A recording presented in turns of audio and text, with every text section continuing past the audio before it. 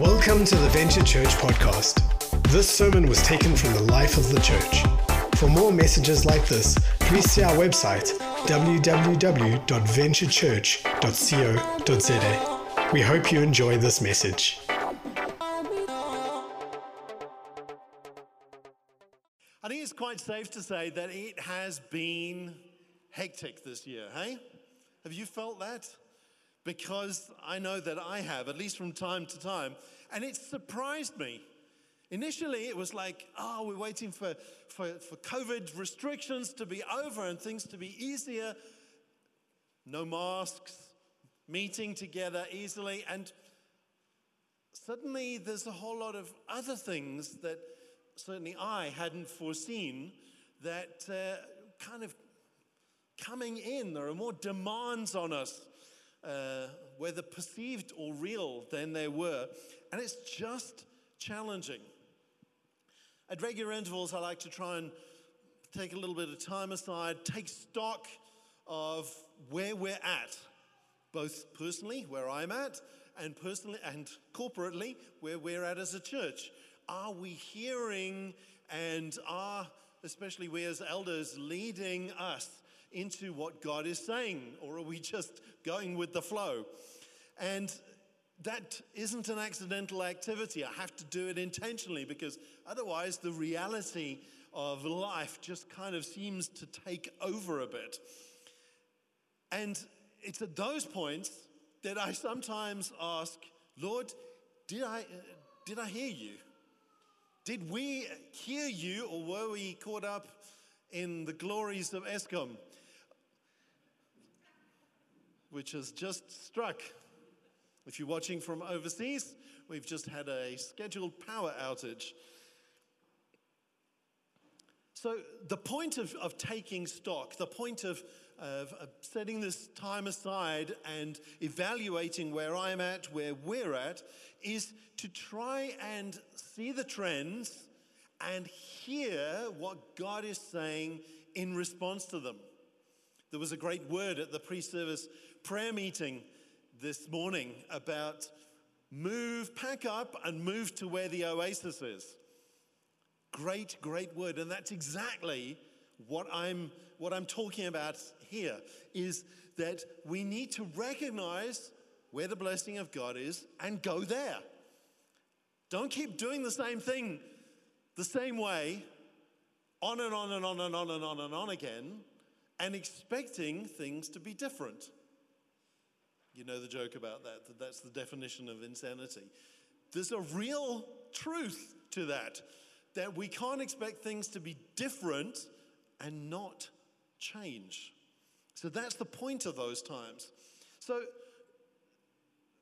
part of that process has been asking, Lord, did we as elders hear you correctly when you gave us this incredible vision of breaking new ground? Was that a mistake, Lord? Did we mishear? I suppose it's always a possibility, and we have to be open to that, because it's just as bad to not move as to move in the wrong direction and believe it's the right direction.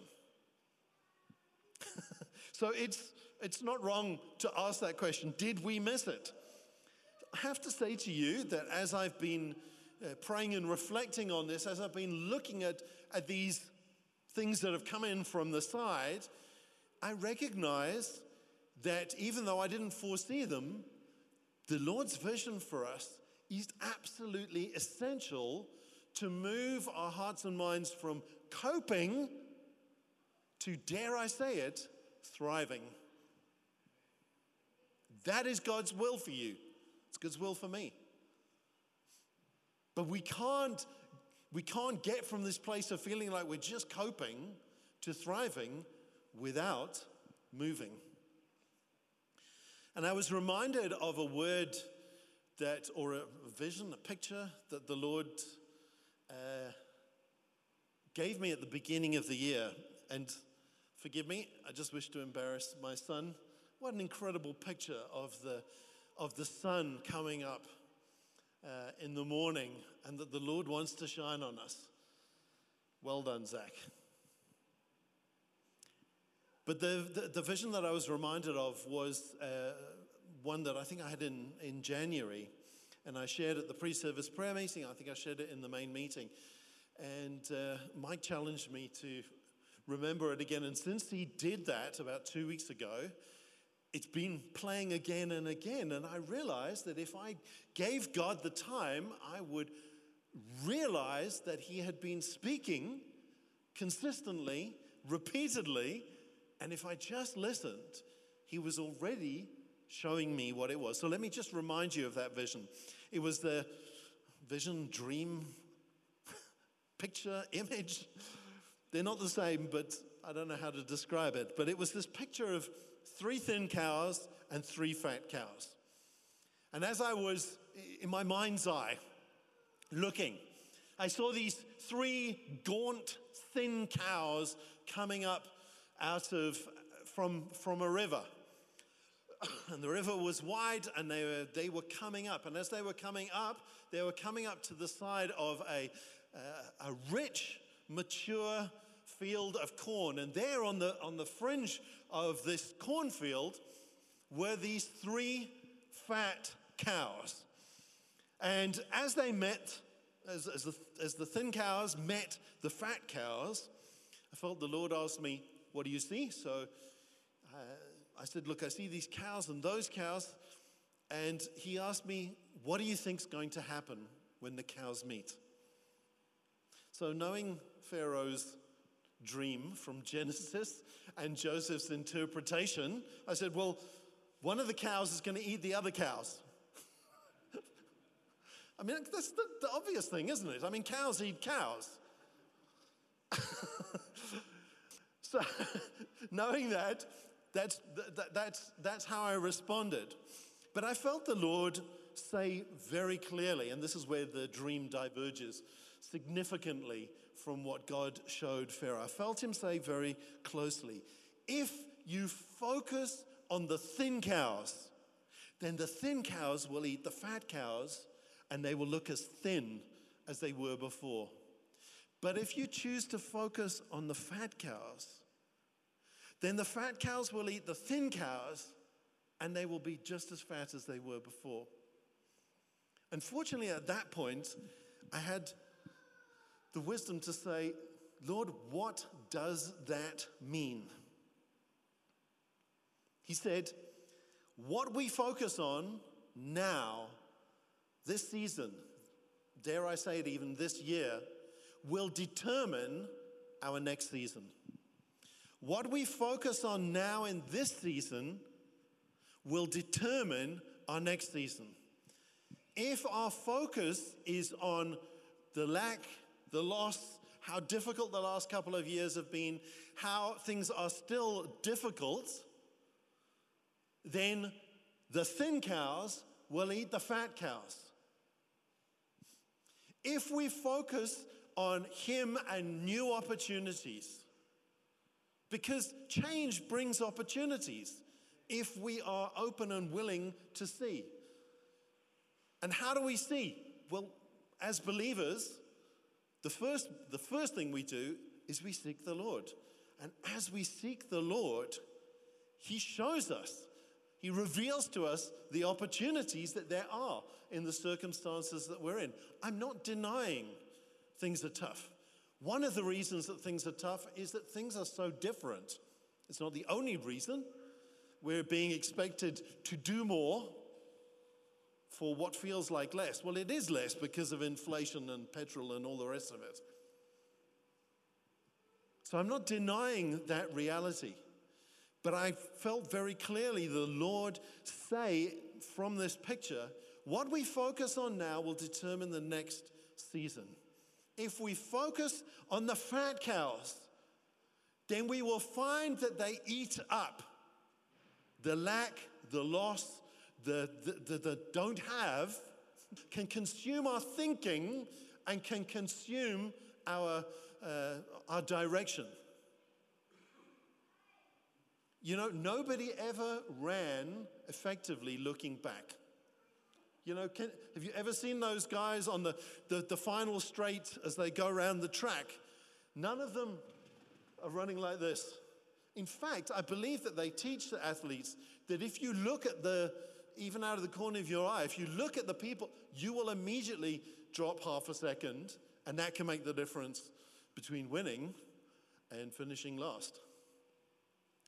So what are we going to focus on? So out of this, during this time of reflection, I felt the Lord say that he wants to give us some tools. And one of those tools that I want to focus on today is that of being good stewards.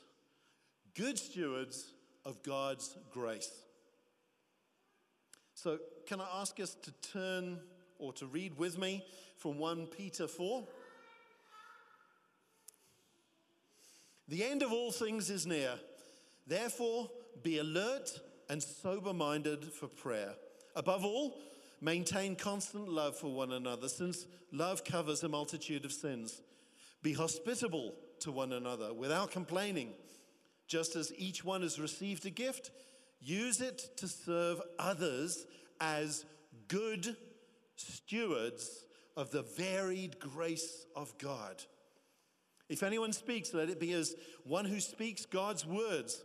If anyone serves, let it be from the strength God provides, so that God may be glorified through Jesus Christ in everything. To him be the glory and the power forever and ever. Amen. A great passage. So just want to go through what he's saying there. What is he actually saying? First of all, verse 7, he talks about the end of all things is near.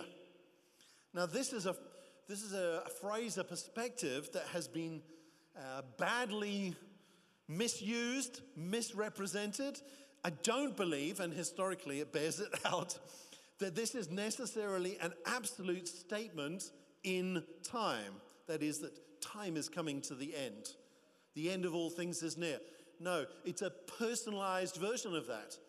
It doesn't neglect the fact that God is taking history somewhere, but it does have immediate application in terms of the fact that God is taking our history somewhere, us personally. Just to bear that out, 2 Peter 3, 8 and 9 says, "Dear friends, don't overlook this one fact. With God, one day is like 1,000 years, and 1,000 years like one day. The Lord doesn't delay his promise, as some understand delay, but is patient with you, not wanting any to perish, but all to come to repentance." For me, this verse has been one of the most helpful in terms of understanding God's sometimes incomprehensible, inscrutable timing. When it says at the beginning, 1,000 years are like a day to the Lord, it doesn't end there. God is able to see the big picture. He never loses sight of it. But he also says that 1,000 years are like one day, and one day is like 1,000 years. In other words, God is able to see the detail, the absolute minute detail in every moment, as well as never losing sight of the big picture.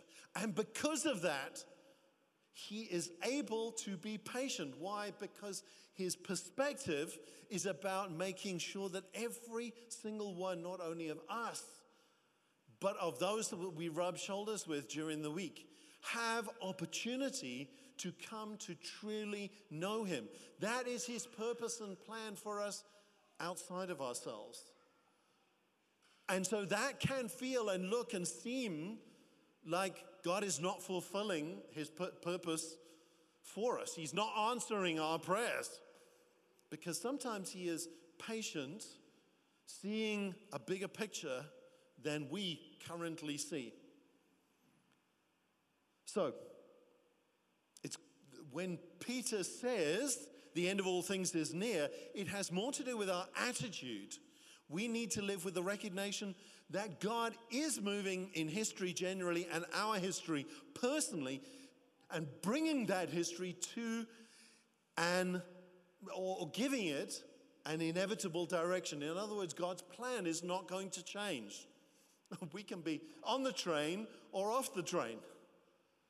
But God's train is going the same direction. His patience says, guess what? You've taken a little bit of holiday, but you can still get back on it.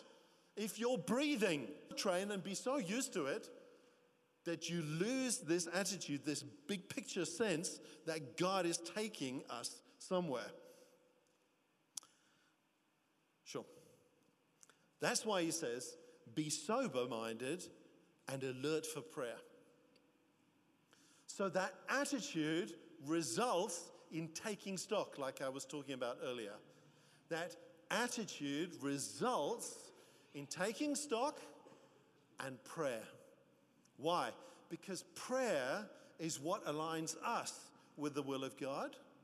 And when we are aligned with the will of God, it releases the power of God and the presence of God into those situations. Verse 8. How does love cover a multitude of sins? Don't know if you've ever thought about that. I thought, reading Hebrews, that our sins weren't covered anymore.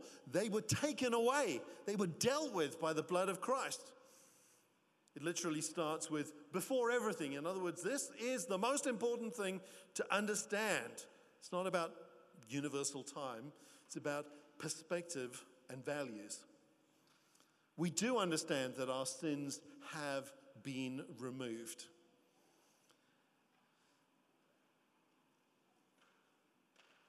And this scripture doesn't deny that.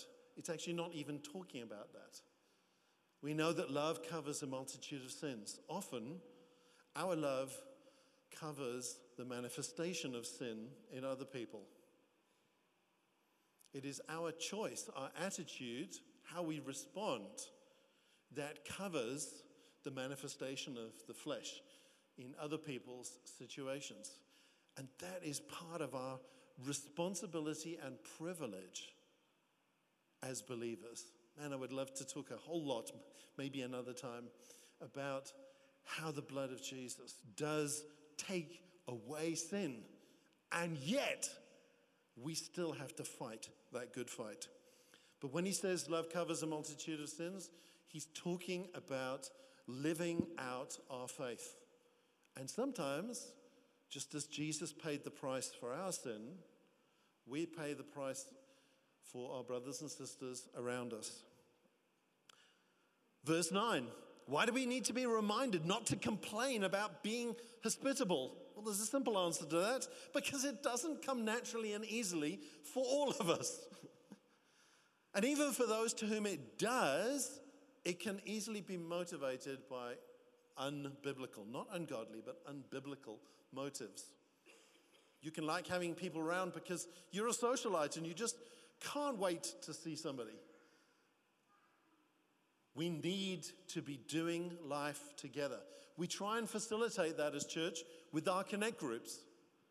And some connect groups are amazingly amazing at making sure that there is great hospitality going on. No connect groups are bad at it. But we try and facilitate this thing so that we have this opportunity to love one another and be hospitable. Hospitality and fellowship are essential for our spiritual health and development. Sometimes it is as iron sharpening iron, i.e., it's a bit rough and abrasive and not comfortable. If we avoid that comfort, we miss out on the things of God. Then verse 10, he switches over to talk about gifts.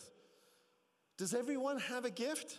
So this is one of the key passages that are extremely easy to remember in the New Testament, talking about the various gifts of God. They are 1 Corinthians 12, Romans 12, Ephesians 4, and 1 Peter 4. How's that? Nice and easy. The Lord lined it up even in the verses and chapters that didn't exist for hundreds of years after he inspired these scriptures. These gifts are diverse expressions of God's grace. So the preaching ministries, the words like we had earlier, they are essential, the scripture tells us, for a happy, healthy body of Christ, bunch of believers.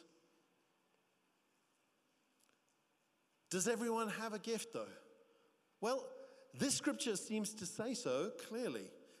And it tells us that we are stewards of these gifts. We are not the gifts. We have received gifts. And God gives us as gifts to his church.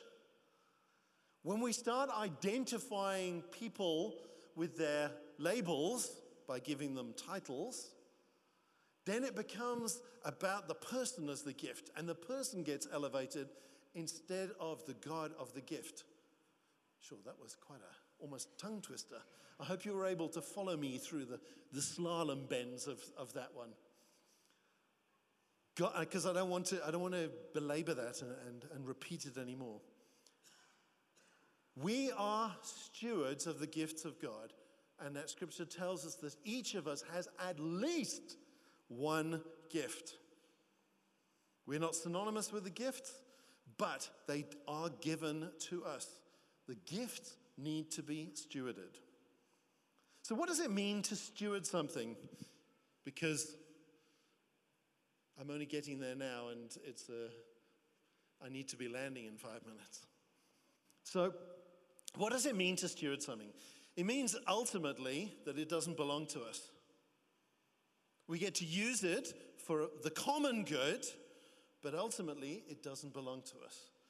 When our great, whatever it is, and I have the privilege of knowing most of you pretty well, when I look at the gifting that is here and how diverse it is, it's almost overwhelming. That gifting, whatever it is, and whatever area of your life it's in, you need to steward for God. If you're married, you need to steward your spouse for God. They are your brother and sister as well. We need to steward the things of God that we've given. So what does it mean to steward something? It means to recognize that we will have to give an account. So part of becoming a steward is being given authority and ability. And part of the consequences of that is giving an account. In other words, that there will come a time, and that's why he started off by saying we need to, that time is coming. That there is a focus and a direction of history, and the attitude that we need to embrace is this one of stewardship. So it means that we need to recognize that we are accountable and empowered for what God has called us to do. We need to put our gifts to work. There's a much used scripture, Matthew 25:14-30, the parable of the talents. It's got that beautiful double meaning in English, that word talent, but it was talking about money, literally. And it was talking about the stewardship rather than the money. How did the steward, i.e. noun as verb, manage what was given to them? We need to put our gifts to work. It's not an option. What does the Lord say to the one who buried it and gave it back? You wicked servant. You, Lord, I don't want that. Put your gift to work. It's not up to you what God has given you. That's his thing. What is up to you is whether you prove a faithful steward of the gift of God. And because he's given us gifts, we have authority to walk in them. If you've previously been part of the preaching training that we've done, and we're going to be starting it again hopefully next month, you will have heard at least me say this often: trust the gifting. But I don't know what to say. Trust the gifting. Why? Because it's God's gift that he's given to you so that you can be a blessing to his people. If you recognize you're under authority, trust the gift. God is able to work through you. So, what are we stewards of? Briefly, 3 things. First of all, we are stewards of our calling. What does that mean? That we need to be accountable for the deposit of grace that God has given us. Saving grace. We chose to put our faith in Jesus, but he gave us the gift of faith in the first place. It was our choice in putting it in Jesus that saved us from our sin and brought us into this incredible status of being children of God. We need to continue in that grace. Maturity or maturing is not something in the scripture that is seen as optional. This phrase that I'm sure you've heard, once saved, always saved, has never, as far as I know, by anybody ever meant, I can now sit back because God's done it all and I don't need to do anything. It means that God's got me. And my faith is in him. And when my faith is in him, there is fruit that comes out of that. Just one quick thought in terms of fruit that comes out of that. When do trees produce fruit? When they're happy and healthy, then it's every year in season. So it is not automatic that we will produce fruit. It is only automatic when we are planted with what we need in order to be able to bear fruit. Are you hearing what I'm saying? So a tree doesn't to produce fruit. If it's planted well and it has the nutrients in the soil and the rain and it's been pruned and all these other things which are all mentioned in the scripture, then it will naturally produce fruit. In the same way, maturity is not optional. It is the genetic disposition that you have as a believer spiritually. But if you are not feeding yourself spiritually, then that nature will not be expressed in you. So prioritizing reading the scripture, coming and being part of church for fellowship, for being in the presence of the Lord, these are the things that set us up, that enable us to be fed. So stewarding our salvation, stewarding our calling as believers is the first thing that I believe we need to be good stewards of. Take good care of yourself in Christ, and you will be a tremendous asset to God in the corporate environment. Secondly, we need to be stewarding our finances well.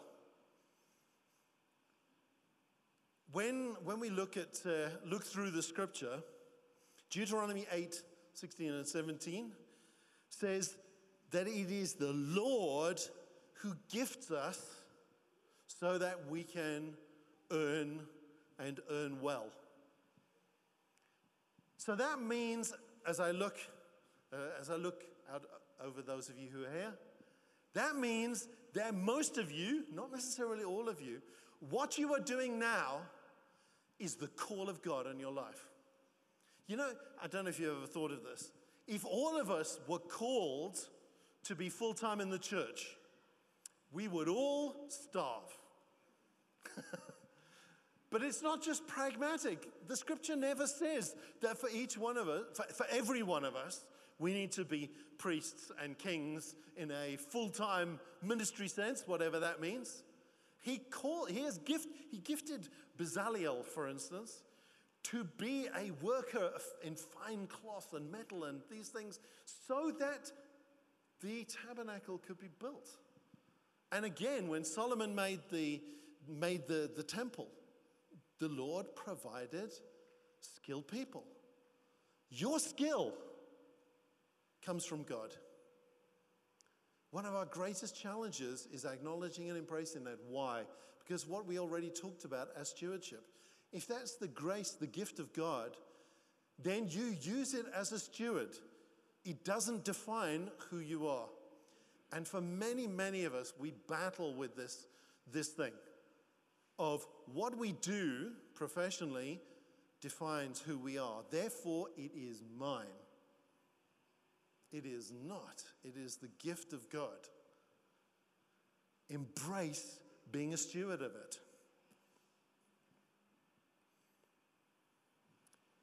We get to, therefore, because we work, we get to earn. We get to be those who accumulate wealth, as Deuteronomy said.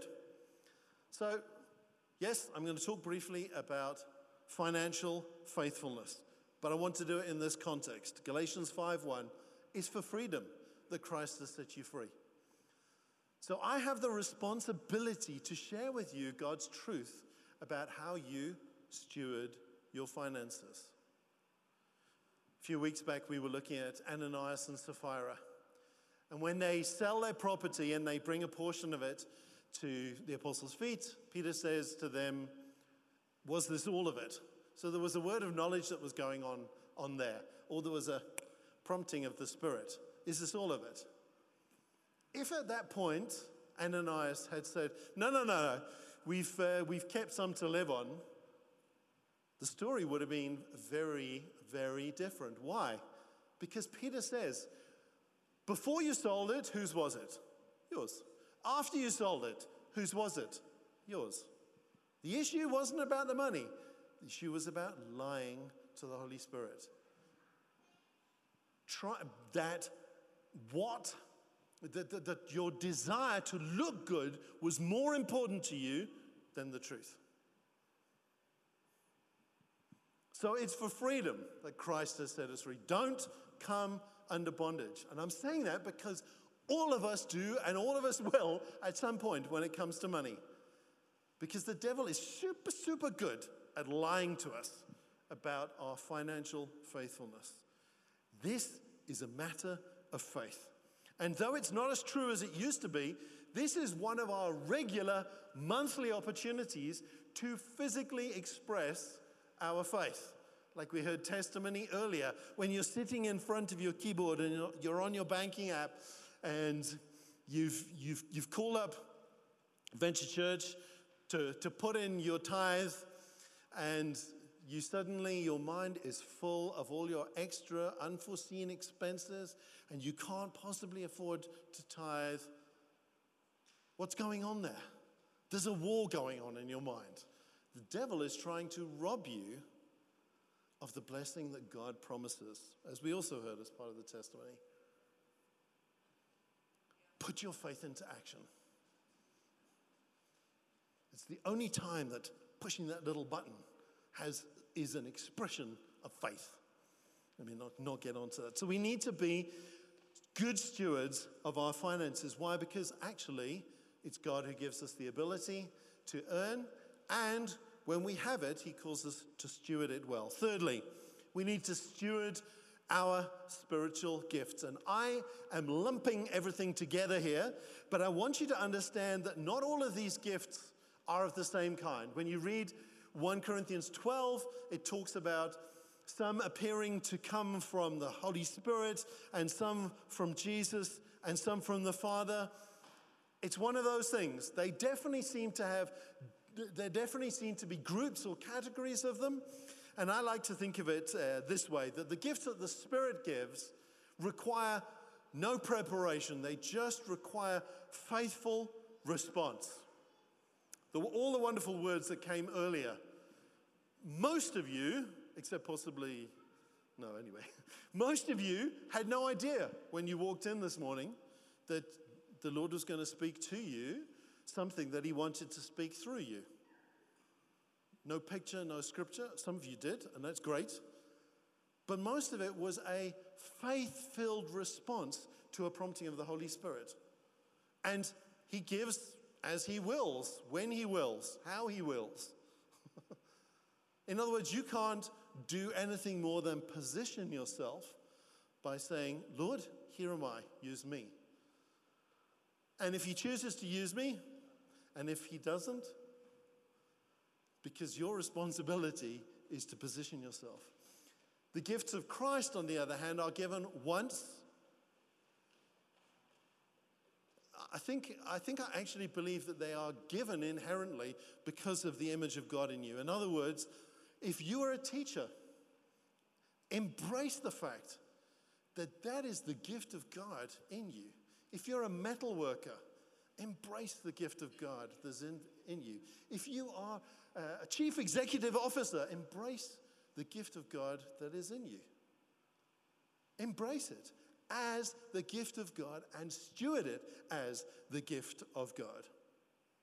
We need to steward our spiritual gifts, getting back to these gifts.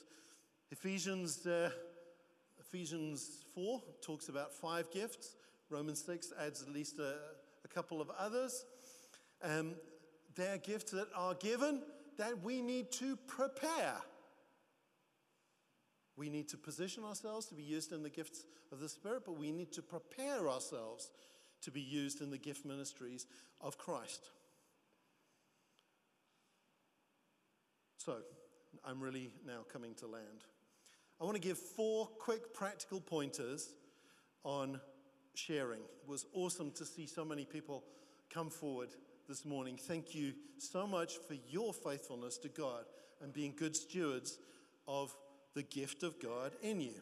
First of all, come prepared. I've just used that word differently to how I did just now. Come positioned, but that sounds weird. In other words, come with a heart that says, Lord, I'm here not just to get, but to give. I want to be part of what it is that you're doing, that you're saying to your people. So come positioned, come prepared. Come forward early. I was having a chat this week with somebody. I know that I've missed it previously because I was overthinking stuff. One of my challenges was like, I think the Lord maybe let me trust the people who are leading the meeting to whether to release this thing that I'm feeling or not. And I've certainly had it at various times where I've stepped forward in meetings and said, I think I'm feeling this. And they've said, no, that's not it. In fact, I've even had it where I was told, that's not even a word from God. So be very thankful. Those of us who have the privilege of leading meetings will not do that to you because it was done to me. But step forward early. Trust those who are leading the meeting. It's their responsibility after all. And God anoints them to release which, when. So come forward early if you have something to say. Have grace if it's not released. You know, forgive me if I sound insensitive here. I'm not meaning to be. I am delighted that we are having so many contributions that we're not able to release them all. Thank you for your faithfulness in bringing what God is giving you. But please have grace if it's not released. Can I tell you, it's not always you. There's been a couple of times over the last few weeks where somebody's come up and they've said, I think the Lord is saying this. It's like, yes, but I'm not going to release it. Not because you got it wrong, but because the Lord's already said what he needed to say. And as the leader of that meeting, I have the responsibility to not release 200 words, but to keep it to something healthy, but to still make sure that God's word goes forth. So don't feel rejected. It's taken enormous courage to step forward. We honor you for that. And fourthly, don't stop bringing what God gives you. Do you think God has favorites? I've heard this a lot. No, God has favorites. It's usually those people who sit in the first 1 or maybe 2 rows. Why? Because they always come forward. Well, does God have favorites? Well, Romans 2:11 says clearly there's no favoritism with God. But actually, yes, practically we don't believe that. Why? Because we see God using certain people more than other people. So how can that be? Well, God does have favorites. He favors those who obey him.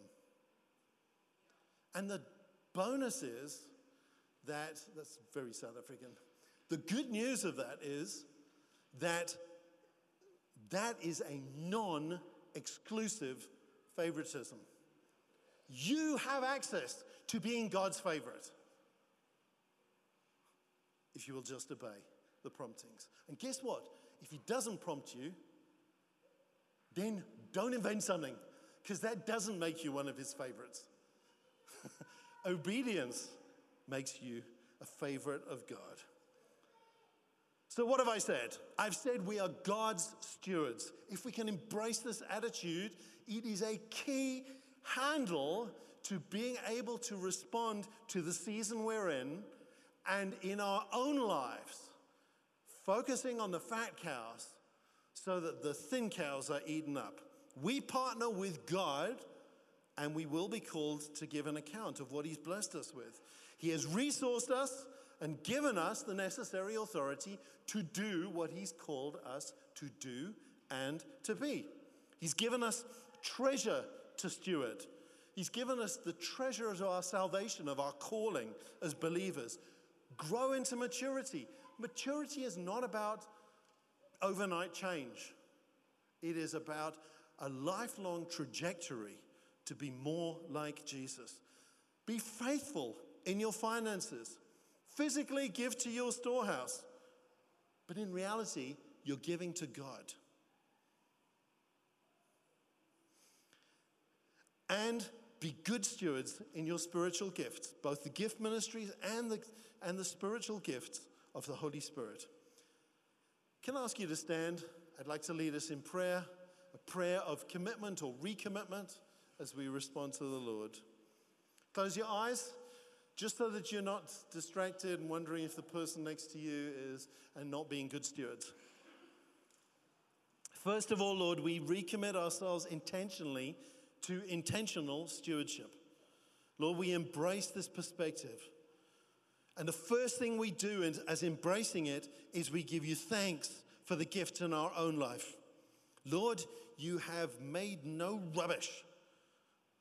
We are your children, most of us brimming over with your giftedness. So we embrace intentional stewardship in every area of our life, at work, at rest, and at play. Lord, give us the perspective that comes from stewarding well, that we can steward in the light of eternity. So, Lord, we commit our daily stewarding of your calling in our lives, of our finances, and your gifts into your hands. Lord, for what it means for us individually, we ask you to speak to us. May we hear your voice as you've spoken in a myriad of different ways already this morning. May we hear your voice for ourselves.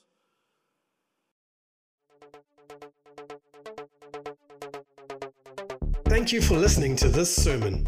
We would love to know how this message spoke to you. Please connect with us through our website, www.venturechurch.co.za, or through our various social channels.